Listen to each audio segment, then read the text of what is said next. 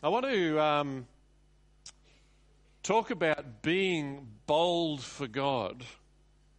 So in Acts chapter 4, you've got Peter and John who, on their way to the temple, have healed a middle-aged cripple. The Bible says he's in his 40s.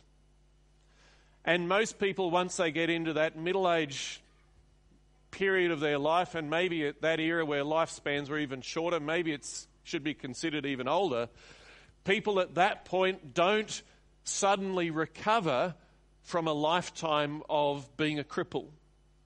And Peter and John come past.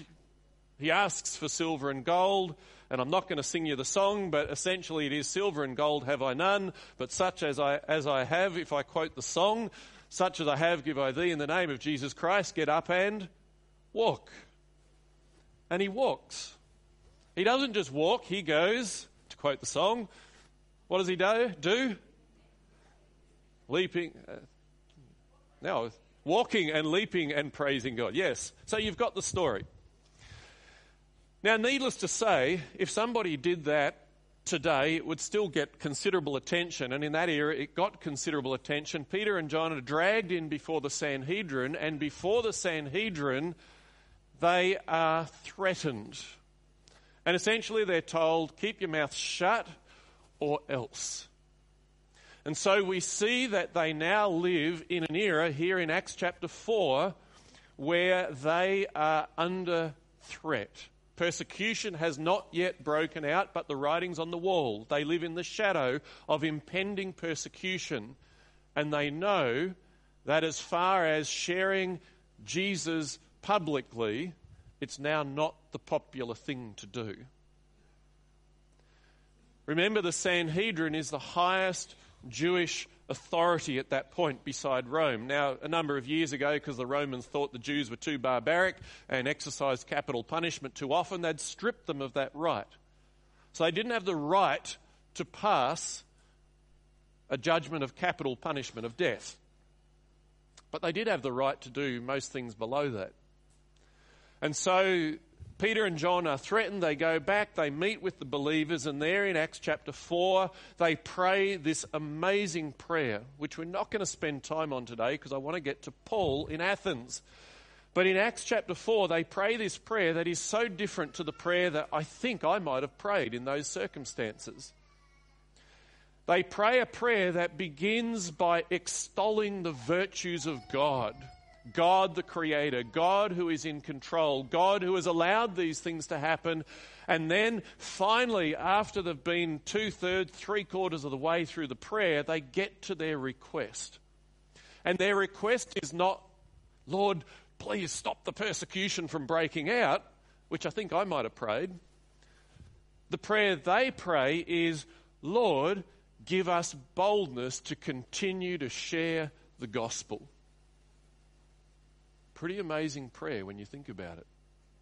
And what's even more amazing, as you heard in the scripture reading, within 2 verses of them praying that prayer, the room is shaken, the Spirit is poured out, and they preach the gospel with boldness.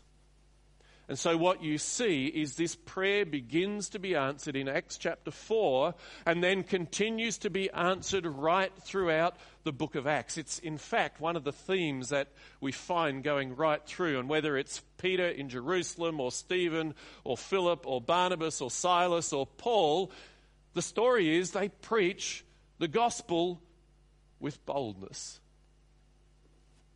And this is where I want to come to Athens. This is a current day map of Athens, and while, there we go, the pointer works. While it's not real clear, you could search this up on Google Maps as I did during the week, and this is what you will find. So this is in the old part of Athens. Over here you have the Acropolis, the Parthenon, the world famous icon of Greece. Over here you have the Areopagus, Mars Hill. And over here you have the ancient marketplace, or the Agora in Athens. And we'll see in a moment with a couple of pictures I've got, the marketplace is probably where Paul would have entered Athens through. because the marketplace is down in the sort of the lower areas of the city. This is where people would have gathered and talked and bought and sold and done all of that. Mars Hill, the Areopagus, or the Hill of Ares, Mars is just the Roman name of it. This is, as the name gives away, a hill. Not the highest point in the city, but it's up above the marketplace. And then up here, you have the Acropolis, which of course looks down over the city. Just putting you in the picture. Now, here's a picture from one end. This is from the other side of the Acropolis. And, amazing city. And it really, when you look at it, you see how it looks down over the city. This next picture gives you an idea from the marketplace, which is the ruins you see down here below, looking back towards the Acropolis there. And then if you go to this one, this is just an artist's impression from the century before last, of what it might have looked like there, looking back towards the grand scene that we would have seen had we been there at that time. So here we are, and I'm going to have the text up on the screen, but if you want to follow in your Bibles, we're going to be picking it up at Acts chapter 17 and verse 16. Here we are in the midst of Paul's second missionary journey. So Paul has had a pattern when he goes about preaching, as have the other preachers in the book of Acts. The first place they will go every time is go and preach to the synagogue and the God-fearers. So the synagogue, they're the Jews. The God-fearers are those that are often attached to the synagogue. They're not Jews, but they've been exposed to scriptures. They believe in God, so they have some understanding of it. So the people that are most likely to receive the message are those that already know the true God. And to become a Christian, to accept Christ, was a mere one step in the process. They already believed everything. All they had to do was accept Jesus, and they had the full package. So here is Paul. He arrives in Athens, and this is what the text says. While Paul was waiting for them in Athens, he was greatly distressed to see that the city was full of idols. So here's Paul. He is all on his own because, had we read a little earlier, he's just escaped from Thessalonica and Berea. And he's escaped there because there's mobs after him, essentially. There's a whole bunch of people that are looking to destroy him, literally. And so those that he's working with send him on ahead, and off he goes. He runs ahead of the persecution and comes to Athens. And when he arrives in Athens, he is completely alone. And alone in every sense of the word. He's not only alone in terms of his colleagues are not with him, they're yet to catch up to him. He's alone in that there is no one else in that city that shares his worldview, his belief, or anything. And when he arrives in Athens, rather than seeing this extraordinary beauty, what he sees actually distresses him. And I'm just going to go back to this one. You see how down the bottom here you've got all these pillars. These pillars would have been much taller, and on the top of these pillars would have been the heads of gods. The head of Hermes and whatever other god you want to call them. And so as he walks into this city, he literally is walking into what looks to him to be like a forest of idols. It is just swamped. And every way he turns, he sees idols on pillars and idols in temples, and the place is just swamped in idolatry. And so when he comes to this city, what he sees, instead of seeing it through the eyes of a tourist, he sees it through the eyes of a prophet, where he just sees these people that are lost, desperately, ignorantly, even though they're highly educated, completely lost. And he's distressed by it. This word that is translated as distressed, we get our English word paroxysm from it. It's an old word, we don't use it too much, but it's this idea that it's distress almost to the point of having a seizure over it. And actually, it's the same word that's used in the Old Testament when it talks about God's reaction when Israel falls into idolatry. Because when Israel fall into idolatry, there's this gut reaction from God that this is, there is nothing worse that could happen. And Paul is seeing it through the eyes of God, not through the eyes of a tourist as we look at it. And so as it goes on, it says, so he reasoned in the synagogue with both Jews and God-fearing Greeks. Notice the formula is followed, if you like. He starts where they always start, with those that know the Scriptures. But that's it. There's no more mention. There's no mention of how they respond. If they respond, we assume they don't.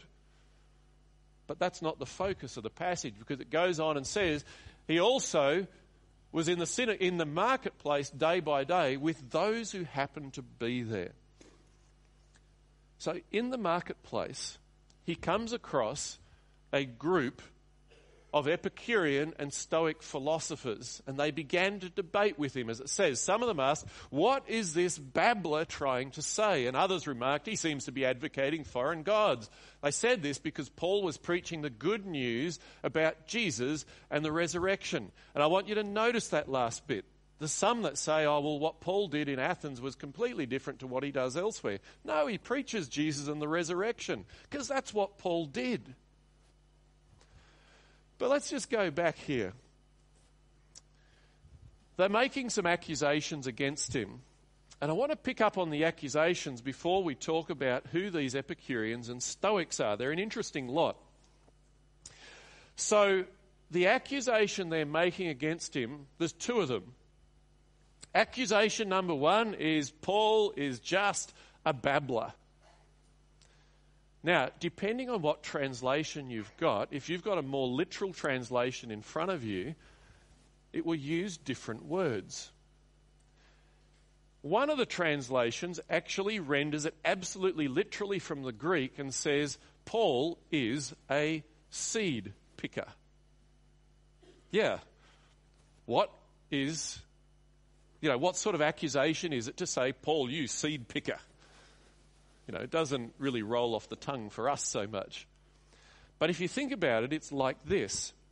What they are accusing Paul of is being like a pigeon, and you can picture it in the marketplace, pecking around in the seed that's left on the ground and just picking up bits and pieces and just flinging that out at them in conversation as they reason together. And so it's a bit like saying, Paul, you are just a poser. You are so full of yourself and you don't even know what you're talking about. You are just a pigeon, a sky rat, pecking around in the seed, and it doesn't mean anything. Okay, so it's an insult. Not a bad insult when you actually unpick it. Anyway. The second insult is actually more than an insult. The second insult is he seems to be advocating foreign gods. Now, what you didn't notice, and let me just go back to the map. What you didn't notice on this map is down here, you will see there the prison of Socrates. There's a connection here to Socrates, because what some are suggesting is that the writer of Acts, which is Luke, is presenting Paul as a bit of a new Socrates in Athens. Socrates, going back centuries before, had been in Athens, and at one point is accused of introducing new gods. And on the surface of it, you think, so they've got a city full of gods. The problem is the history with this informs how we read this. The history of this is that Socrates ended up in prison because he had been trying to introduce new gods to Athens, and that wasn't allowed. The Areopagus would make sure that didn't happen. So when Paul is accused of introducing new gods or foreign divinities or however it's translated, this is a really dangerous accusation. the ultimate outcome of this accusation could be that he will end up like Socrates, and that is dead. So this is serious stuff for Paul. Anyway, so here's Paul. He preaches Jesus and the resurrection, and what we get in Scripture as it unfolds is a picture of Paul presenting Jesus and the resurrection. But what we actually get with his sermon, if you like, is a summary. It's only a bunch of verses, but it's unique. Anyway, then it says they took him and brought him to a meeting of the Areopagus. The Areopagus was the highest ruling body in Greece. Not exactly parallel, but not dissimilar to the Jewish Sanhedrin, only probably more powerful. The Areopagus had existed before Rome, and there's some interesting stories as to how they came to be, but we'll leave that for today.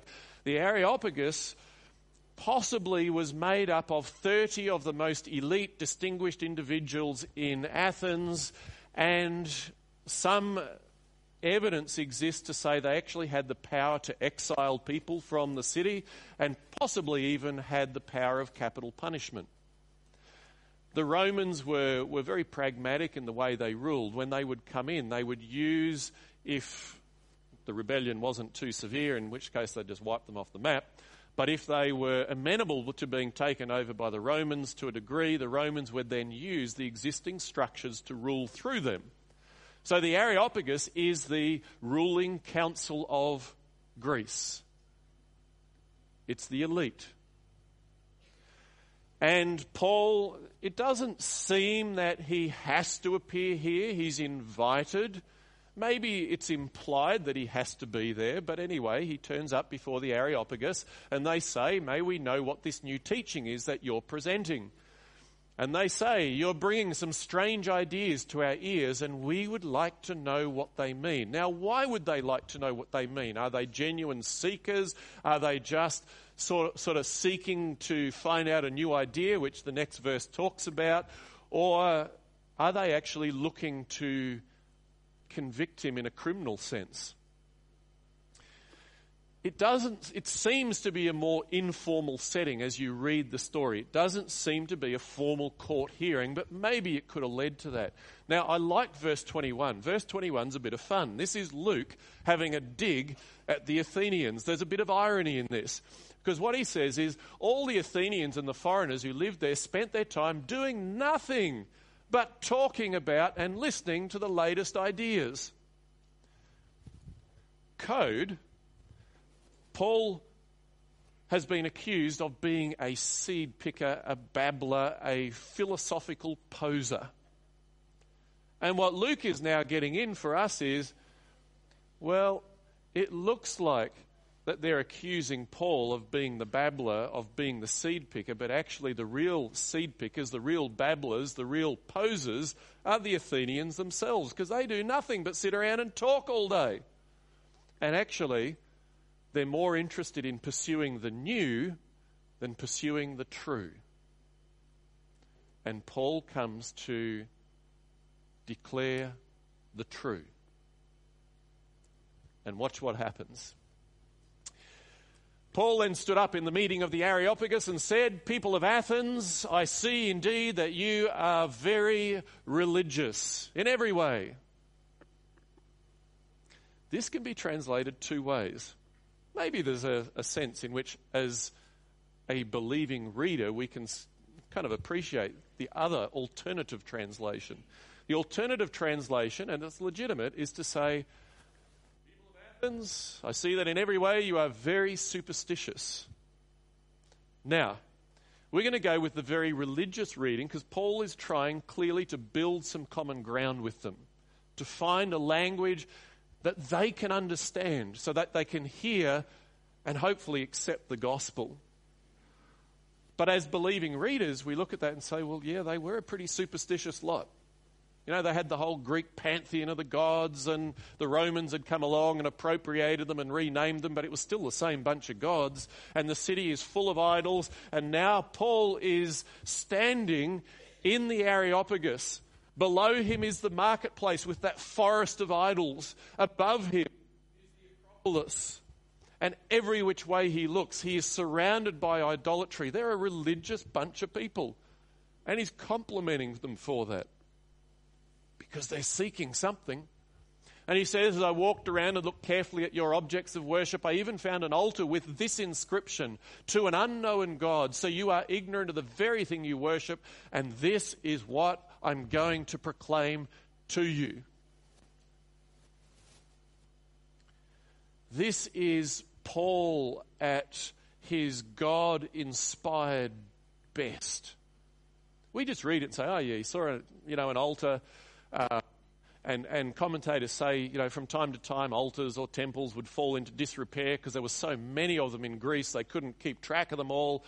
And so someone came along and maybe put an inscription on it: to an unknown God, because they couldn't remember which God it was supposed to be to. Paul's seen it. But this is actually a stroke of genius, because they have accused him of being like Socrates. But Paul's better, because Paul's introducing the real gospel. A better gospel than Socrates ever did.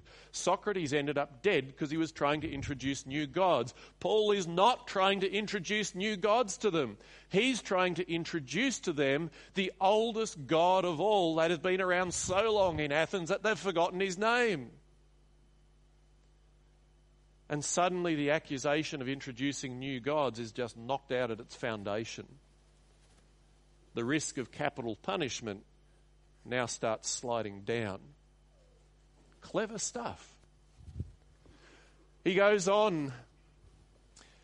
The God who made the world and everything in it is the Lord of heaven and earth, and does not live in temples built by human hands. He's not served by human hands as if he needed anything. Rather, he himself gives everyone life and breath and everything else. From one man he made all the nations, that they should inhabit the whole earth, and he marked out their appointed times in history and the boundaries of their lands. This is where I want to tell you about Epicurus, or the Epicureans and the Stoics, just briefly.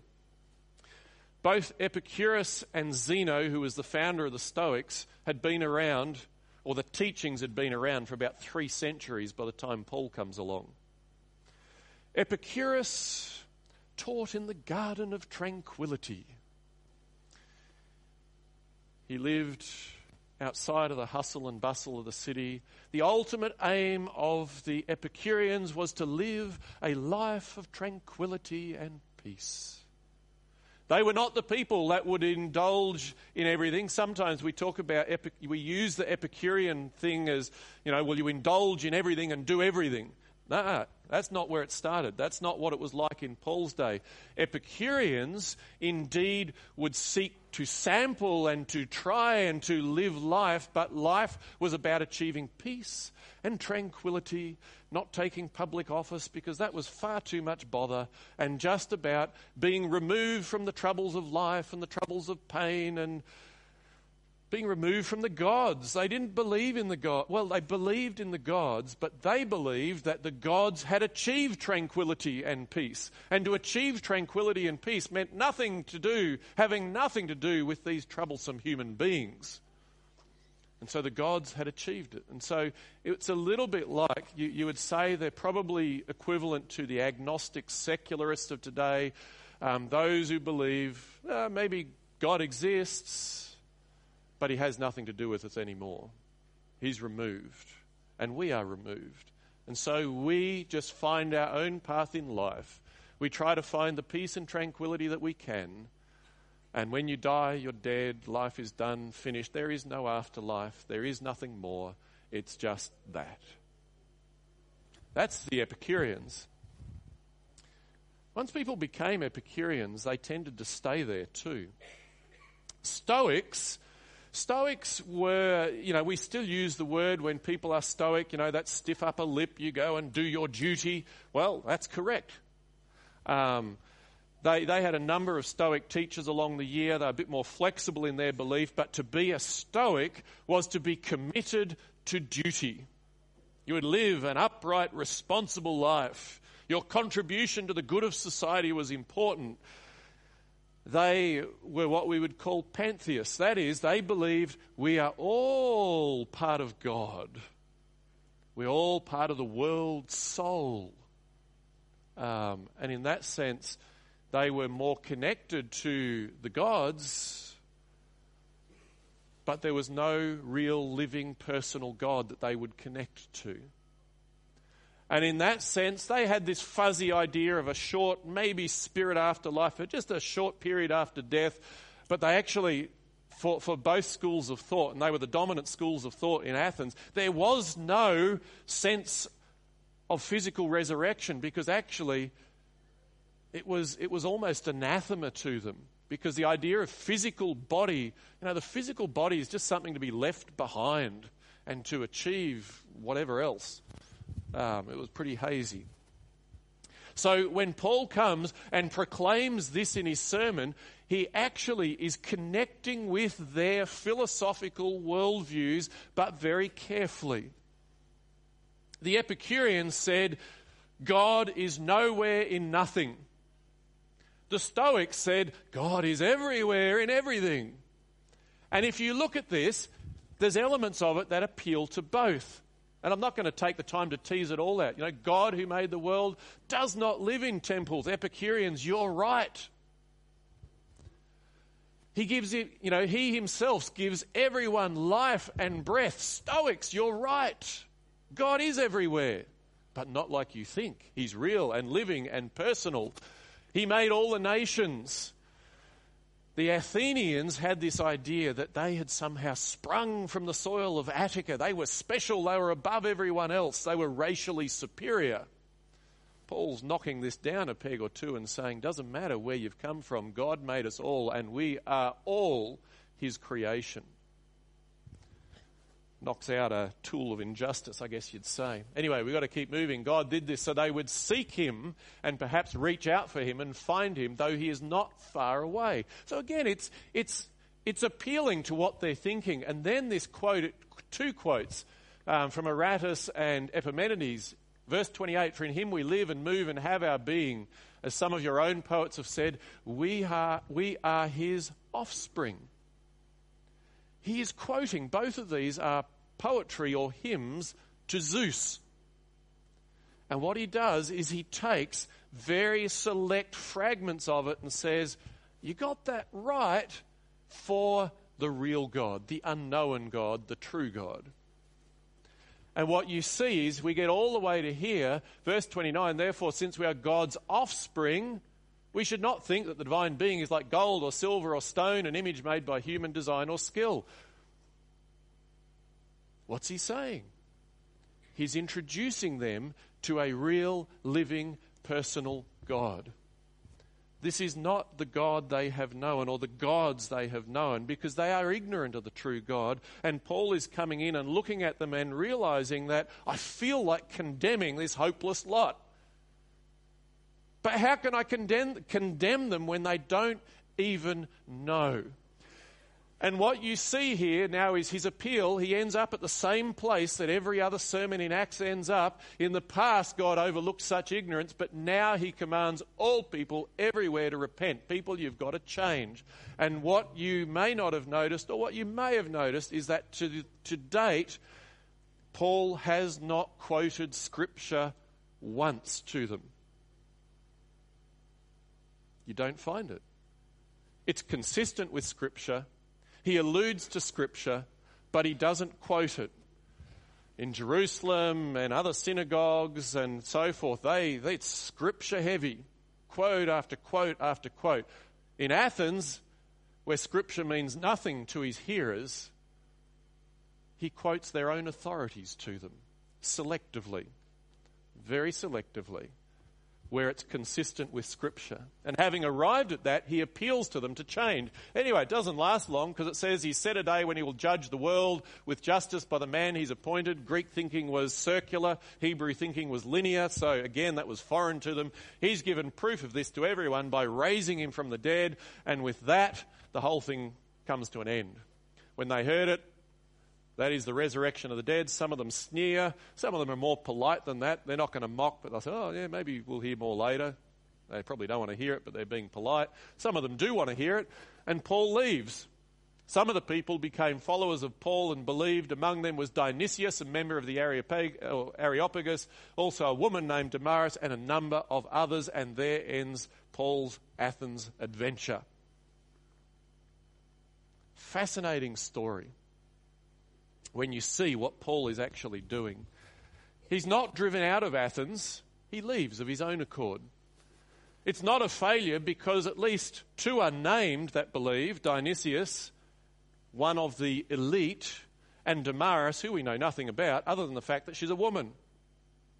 And that in itself is significant. The gospel is for men, it is for women, it is for rich, it is for poor, it is for everyone. And Paul is bold enough to proclaim it in the most amazing place in Athens. Who are the others? We don't know. Doesn't tell us anything about a church, doesn't tell us anything about baptisms, because it's about Paul preaching to an educated pagan audience and giving us a template of how we also might be able to reach them. So here's the takeaway. The way they do it in the synagogue, in the more traditional way, is the common ground that exists is the Bible, the Hebrew Scriptures, and they quote from it extensively. Sometimes we do evangelism that way, and it's appropriate. Truth is then declared from the Bible that leads to belief or repentance and belief. The way Paul does it in Athens is a little different. He finds common ground in order to be able to communicate. He does not assume that quoting an authority they know nothing about will mean anything to them. So he finds the common ground in order to communicate.